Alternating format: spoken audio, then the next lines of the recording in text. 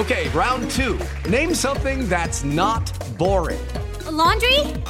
Ooh, a book club. Computer solitaire, huh?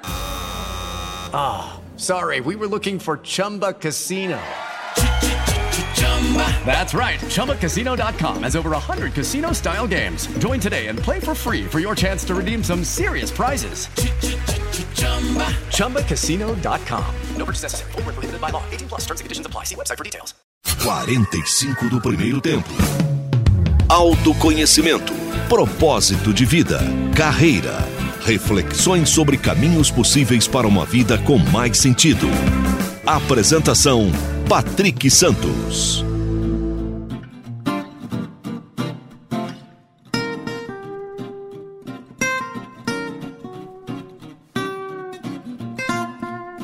Olá, sejam bem-vindos ao segundo episódio do podcast 45 do primeiro tempo.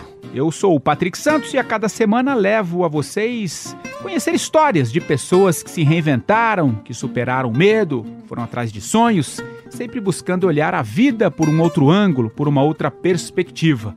Lembrando que você pode participar, mandando sugestões, perguntas, quem você gostaria de ouvir aqui nesse podcast. Quem você acha que tem uma história interessante para nos contar sobre mudança de vida, propósito, carreira? Entre lá no meu Instagram, é o patricksantos.oficial.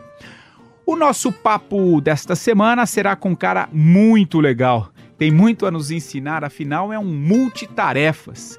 Ele já teve uma longa e bem-sucedida carreira internacional no mercado financeiro. Por mais de uma década, comandou a área de investimentos privados de um grande banco americano nas suas divisões da América Latina e Europa. Em 2013, ele deixou o mercado financeiro e centrou suas forças em algo que ele já praticava desde a infância e que sempre o ajudou a fomentar o seu próprio desenvolvimento pessoal.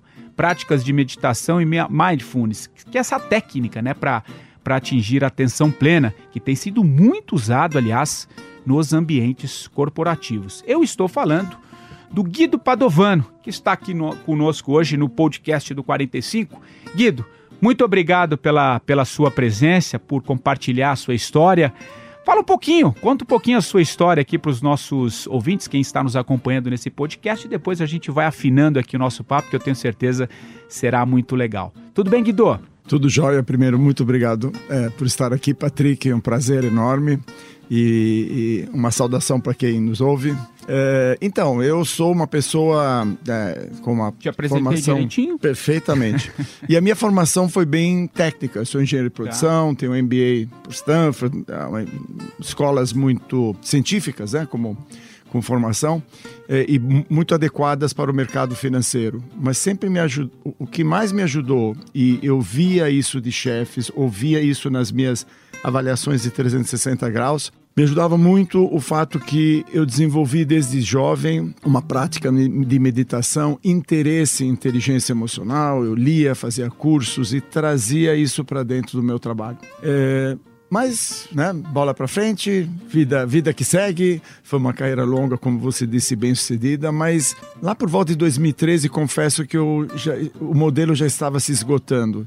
Viagens frequentes, muita pressão, e talvez mais do que tudo, os mesmos problemas, ou as mesmas. Eu estava um pouco cansado de estar na mesmo conference call, sabe, na mesma chamada telefônica internacional com meu chefe em Nova York, e aqui lidando com os mesmos problemas. Aliás, pessoas ótimas, eu não posso nem falar. Mas a vida estava pedindo alguma mudança. Sim, acho que sim, acho que é isso que eu sentia. Então, mesmo tendo uma oferta para continuar no mesmo ramo, digamos assim, na mesma atividade, eu optei por parar. Você tinha que idade na época? Isso, estamos falando de 6 anos. Eu tinha uns 57. Que legal. Então, mas eu achei, honestamente, Patrick, que eu ia parar. Eu tinha conseguido acumular um patrimônio, estava tranquilo, filhos já... Pela área onde atuei, pela história, como executivo bem-sucedido, filhos já formados, todos trabalhando, indo bem. E aí eu tirei um tempo mesmo, viajava muito. eu jogo golfe, então continuei jogando mal golfe, mas pelo menos jogava mais. Mas, na verdade, comecei a sentir um certo vazio e eu percebi que eu estava... Você parou. Tá. Foi um processo um pouco longo, alguns anos, na verdade, de transição. Tá. E eu fui percebendo que ao longo do tempo, cada vez mais eu estava num curso qualquer, me aperfeiçoando nessa paixão que antes eu via como ferramentas que me ajudavam na minha vida pessoal e profissional. E eu comecei a ver aquilo de uma outra forma, como eventualmente uma potencial atividade. Mas isso foi acontecendo ao longo do tempo. Eu comecei a perceber, quase todos os finais de semana eu estava num curso qualquer, num workshop. E no meio do caminho, algo que a gente comentou rapidamente antes, né, Patrick? Eu achava que ia ser principalmente um palestrante. Até dou palestras em empresas, em eventos. Quer dizer, quando você parou ali em 2013, quando eu parei, você falou, agora eu vou dar um tempo, e aí... Aí foi surgindo essa primeira ideia. A primeira ideia que surgiu foi, eu vou ser palestrante, até porque tem essa história, ou então vou falar de inteligência emocional. Tem muito o que contar. Tem muito o que contar, tanto a nível pessoal, ou dessas técnicas, de como usá-las no nosso dia a dia. Mas aquilo não ganhava tração. Interessante isso. Até tive várias experiências, até boas, né? E com o tempo, essa outra ideia de me tornar o que eu sou hoje, um facilitador, um treinador de pessoas na área de inteligência emocional, de mindfulness, também mexo com constelações empresariais, né? uma outra técnica, que ganhou força. Paulatinamente. Né? Então essa foi a história. Quanto tempo para cá? Isso faz pouco tempo? Dois anos e meio. Então metade desse tempo. Porque se a gente pensar, né? Foi ali em 2013 que você falou, agora deixa o mercado financeiro, aí você experimentou algumas coisas, você alguns falou anos. Palestras, e agora 2 anos. É interessante, né? Porque muita gente, e aí eu me coloco também, viu, Guido? Porque de certa maneira eu também estou saindo de um período sabático, digamos assim, né, pela minha história, pelo livro que eu escrevi, e já estou um pouquinho mais de um ano, mas lá atrás eu imaginava que dando esse tempo logo viria alguma coisa, não, eu vou fazer isso aqui. E te ouvindo, é interessante, acho que é legal a gente compartilhar também com quem nos acompanha, que a gente tem às vezes uma falsa ideia de achar que você sai de uma coisa e entra em outra e da noite para o dia as coisas se resolvem. Não é bem assim, né? Você está dizendo de um gap aí de 2013 para 2017, quando você começou a falar, acho que é isso aqui mesmo por onde eu vou caminhar. E que legal, né? Porque a gente vai experimentando, acho que faz parte, acho que daqui para frente, Guido, acho que era legal te ouvir um pouquinho. O que você imagina essas novas relações de trabalho? E você trabalha com desenvolvimento pessoal, né? Você está nas empresas levando isso. O que você vislumbra para esses profissionais que estão vindo agora, quem está entrando no mercado? Como é que vai funcionar um pouco essa dinâmica? Eu acho que completamente você tem razão. Isso que eu fiz talvez com o privilégio e muita sorte de poder fazê-lo, embora eu tive uma outra transição mais brusca e mais rápida ao longo da carreira, a gente pode falar depois, mas essa transição especial que implicou numa mudança mais radical de atividade, de me reinventar de fato como pessoa e como profissional, eu vi quão lenta foi. Mas eu tive o privilégio, a sorte de poder me dar esse tempo. Então, por outro lado, eu vejo que a tua pergunta foi, no ambiente de trabalho, isso vai ser cada vez mais frequente, novas tecnologias, muitas empresas nascendo e morrendo, entre aspas, ou tendo se transformar. Com isso, pessoas, às vezes, que eram válidas num determinado momento, precisam procurar outra atividade. E, às vezes, indústrias inteiras, profissões inteiras estão sendo ou literalmente aniquiladas, vamos dizer assim, usando um termo um pouco dramático, ou então muito mudadas, né? Ou então, de fato. Então, alguns elementos que eu queria, trazer aqui, né? Um é que todos nós faremos isso várias vezes na nossa vida. E o desafio...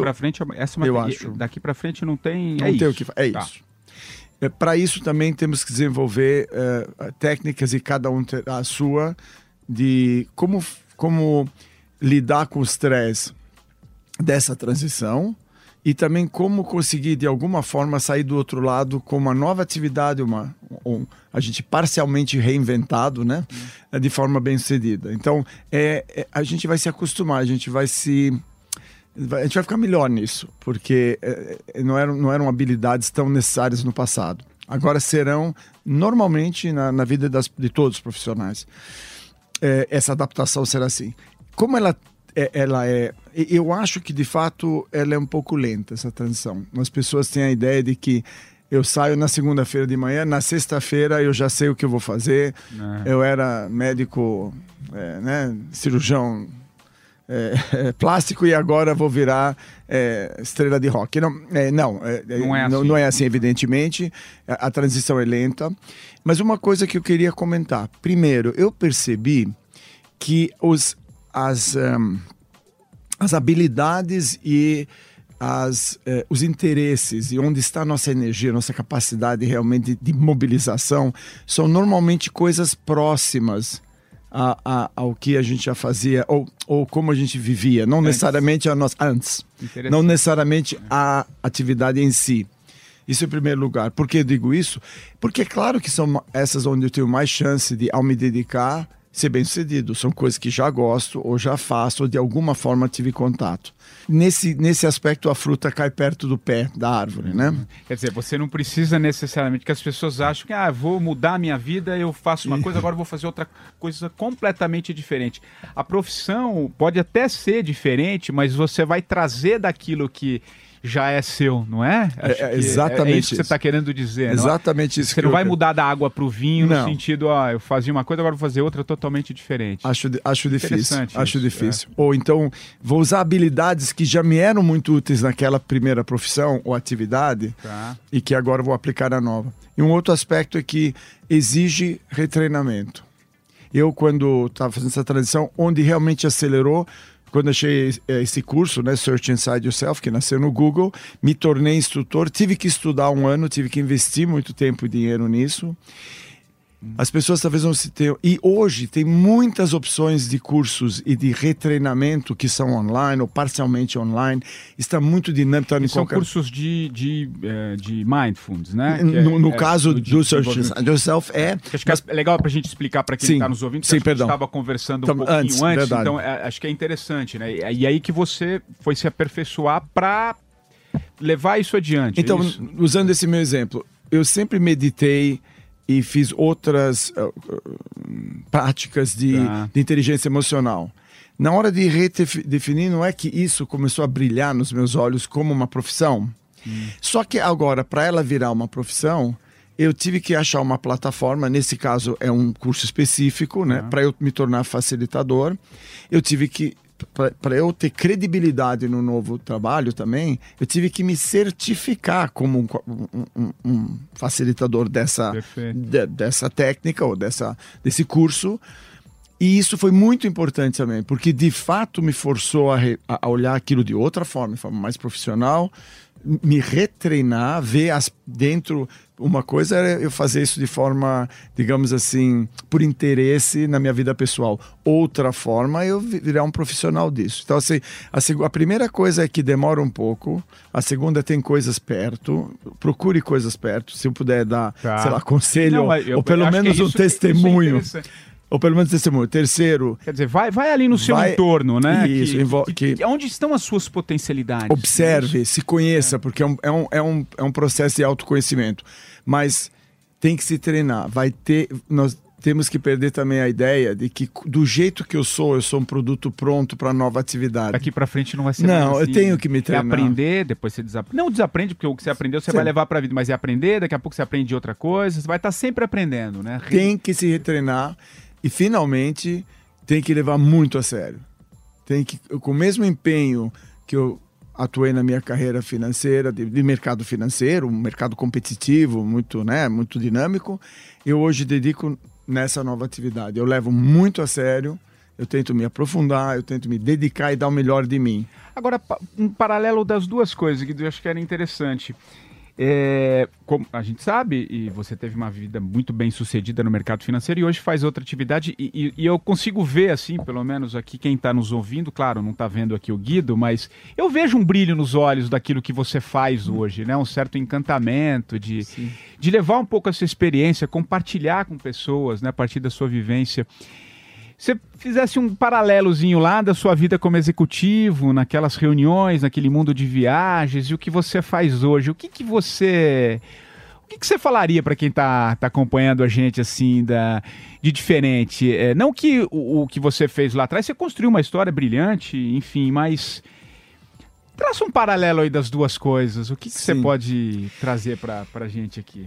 Primeiro eu queria falar de semelhança. Tá. Esse último ponto que eu comentei, eu fui bem sucedido na carreira, não por causa da minha capacidade cognitiva, como dizia, porque é um mercado de gente muito bem formada ou bem formada para aquela atividade, e sim por me dedicar, é atitude. É como você olha. Você pode olhar qualquer tarefa como chata, ou procurar intrinsecamente que fazê-la bem, fazê-la de um jeito que possa ter resultado a serviço de algo um pouco maior. A empresa, o grupo. Eu sempre tive esse olhar. Onde plugar o meu plug do sentido? Pode plugar no umbigo e só se preocupando se o salário está alto ou baixo, se eu estou chateado, se meu chefe me deu trabalho demais. Ou eu posso tentar em cada atividade. Não faz mal se eu escrever um artigo ou trabalhar numa planilha ou entregar um relatório.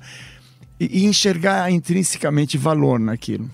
Isso é um paralelo, porque aquilo que eu faço hoje é igual nesse sentido. Quando eu falei me dedico com o mesmo empenho e vontade, eu enxergo e ficou mais leve para mim trabalhar no mercado que é pesado. Tá. Dito isso, a responsabilidade mudou muito. Lá eu era mais cobrado por resultados, para conseguir, mais para o final da carreira, administrar bem equipes e coordenar gente em vários países à distância. Então tinha uma pressão que eu confesso que eu não dormia tão bem à noite, né?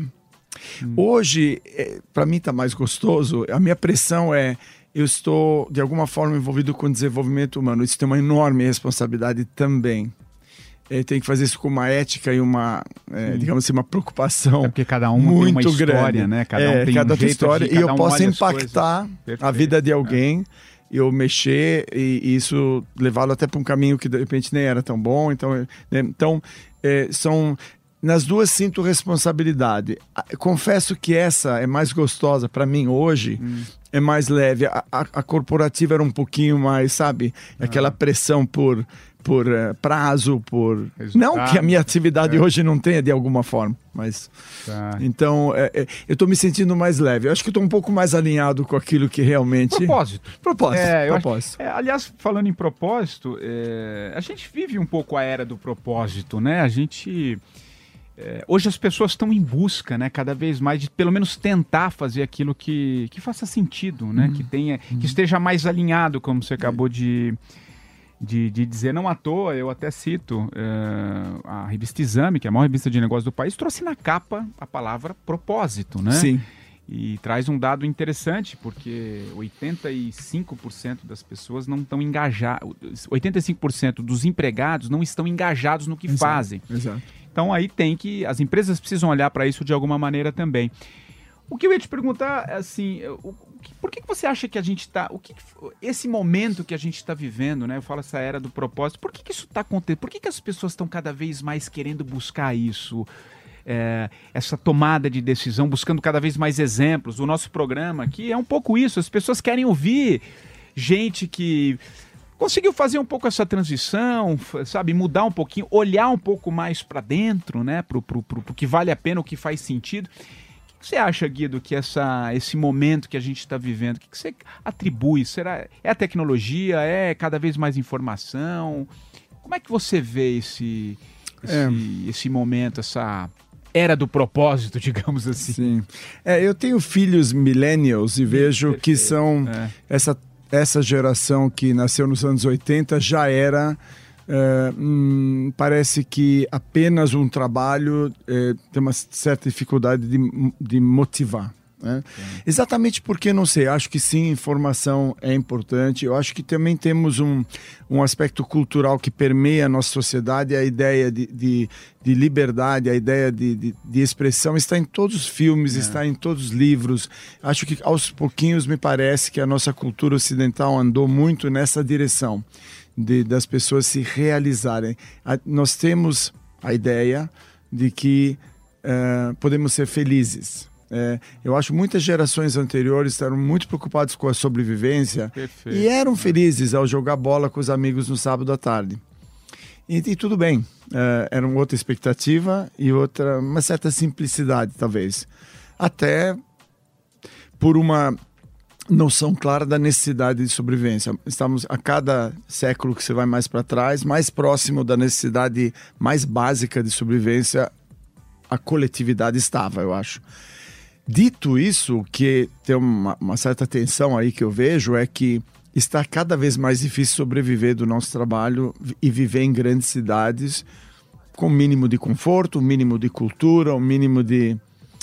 Então é uma contradição. De um lado as pessoas buscam um propósito, às vezes até trocando uma eventual remuneração a curto prazo pelo propósito. Claro. Ao mesmo tempo, em paralelo, estamos com uma mudança incrível, uma ameaça ao emprego. Se fala em inteligência artificial, etc. Se fala, não, se vê já o efeito. Já tá entre Se alguém nós que trabalha aqui, num call center está hoje possivelmente sem emprego, numa nova atividade, porque parte daquilo que se fazia já virou máquinas e claramente não só essa atividade, muitas atividades, advogados, médicos, engenheiros estão sendo substituídos, muitas horas de trabalho sendo substituídas por máquinas ou por inteligência artificial. Então, primeiro eu acho que esse é um ponto interessante para a gente olhar. Por isso que eu acho que as pessoas devem sim buscar propósito e ao mesmo tempo ter esse olhar de dizer, mas eu preciso sobreviver, e para isso também tem momentos onde a gente tem que se dedicar, como fizeram as gerações que vieram antes de nós, com uma certa... Sabe, como um certo empenho em dizer, não, mas eu preciso viver. E para isso eu preciso também fazer o que a sociedade quer, o que a empresa quer. Então, esse equilíbrio... Acho que é um equilíbrio, acho que você usou... É um bom senso, isso, né? Mas que andou mais em direção ao propósito, sem dúvida. É uma necessidade nossa. Mas aí, emendando isso, você acha que essa geração nova, os millennials, eles estão olhando para isso, ou é uma geração... claro, já... vem numa outra realidade, né? Já nasceu dentro do mundo digital, digamos assim. Essa geração está entendendo isso ou precisamos de mais um tempo para saber se é esse o caminho? Eu não estou querendo aqui ser politicamente correto e dizer não, que é uma geração um pouco mais mimada, digamos assim, Sim. que já nasce... Tem um publicitário, Walter Longo, ele tem uma frase que assim, que essa geração, eles querem mudar o mundo, mas às vezes não quer arrumar o próprio quarto. Isso. Que eu quero dizer, a gente pensa em algo muito grande. E como é que você vê isso, o Guido? Eu acho que cada geração tem seu desafio e acho que o desafio dessa geração é esse. Tá. Como manter essa chama bonita do propósito, de se conhecer, tentar achar as verdadeiras habilidades e aplicá-las, com um pouco de bom senso, de perceber que, infelizmente, eu vejo essa frustração, para responder a tua pergunta mais objetivamente, um pouco frustrada. Porque realmente as expectativas são de maior realização, mas muitas vezes a realização demora. Então, eu me lembro o Almir Klink, que fala tem um vídeo lá do Paraty, que a filha quer emprestar o barco, e fala, não empresto, você vai ter que construir o teu. E eu demorei 30 anos. É um exagero no sentido, é um exemplo um pouco forte demais, né? Ninguém precisa trabalhar 30 anos necessariamente para realizar. Mas tudo tem um tempo, né? Tudo tem um tempo. Né? Então, um pouco dessa paciência e esse foco em dizer, não, o que eu recomendo, diria, para essa geração e para todos nós nesse momento? Foco em fazer tudo o que a gente faz bem feito. Tudo que a gente estiver fazendo, no meu emprego atual, fazer o melhor que eu puder. E o olhar levantado para frente. Tanto olhar para dentro e dizer quem eu sou e para onde eu quero levar isso, porque isso me dá um norte e aos poucos eu vou de fato caminhando para um lugar novo de muito mais realização. mas essa estrada é pavimentada por suor e trabalho normal. Então, por outro lado, que lindo que essa geração olha, que lindo que se olha, quer se conhecer e gostaria de aplicar isso com propósito, fazendo impacto no mundo. Isso é lindo, mas para não perder isso e ficar na frustração, lembrar que essa estrada eu vou pavimentando, mas com muito trabalho. E às vezes coisas que não são imediatamente, nem tudo é aquilo. Que é o que você disse no começo, não é assim tão... Não é nem rápido, dedos, né? e seguramente é com muito trabalho. E pra gente encerrar, tem algum livro assim que você, ou alguma frase, alguma coisa que te remeta a essa transformação, a algo que te motivou, algo que te toca, que você poderia deixar aqui para quem nos ouve? Tem alguma Sim, eu queria deixar uma frase que pode parecer um non sequitur, eventualmente não é uma sequência perfeita que eu falei, mas comentei no final. Lembre-se que o seu corpo é seu melhor amigo. Não é um carro, não é um cachorro, não é uma bolsa, nem uma viagem. Seu melhor amigo é o corpo. Por que eu digo isso? Porque no corpo, quando a gente se autoconhece e se aprofunda, por isso que os gurus ficam lá nas suas práticas 1000, o corpo é nosso melhor amigo. Nós profissionais hoje em dia estamos muito na mente, muito estressados, muito corridos, muito assoberbados de exigências, de inputs e outputs de informação. E lembre-se, toda prática e todo momento que você puder voltar para o corpo, é uma dica que eu dou. Se você conseguir estar mais próximo do corpo, onde estão as emoções, onde está o autoconhecimento, quebra um pouco esse barulho incrível que tem em volta. E aí eu posso voltar para fora com muito mais energia. E livro, eu diria, esse livro do Inteligência Emocional do Dan Goleman, eu acho legal. Eu acho que é um bom lugar para começar. Muito bom. Alguma música que você gosta, assim? Porque a gente costuma encerrar os nossos programas aqui com alguma música dos nossos convidados. Talvez eu devia ter te avisado um pouquinho antes. Não tem problema. Então eu quero aquilo que surge. Uma música que eu adoro, eu não saberia nem dizer porquê. É aquela Ovelha Negra da Rita Lee. Não sei porque essa música, toda vez que eu ouço, ela me diz algo, né? Tanto sobre as ovelhas negras da vida, como musicalmente, não sei, ela fez parte da minha vida. Que legal, e é com ela que a gente está encerrando então o podcast, o programa dessa semana com o querido Guido Padovano. Quanto ensinamento, que legal esse bate-papo, Guido.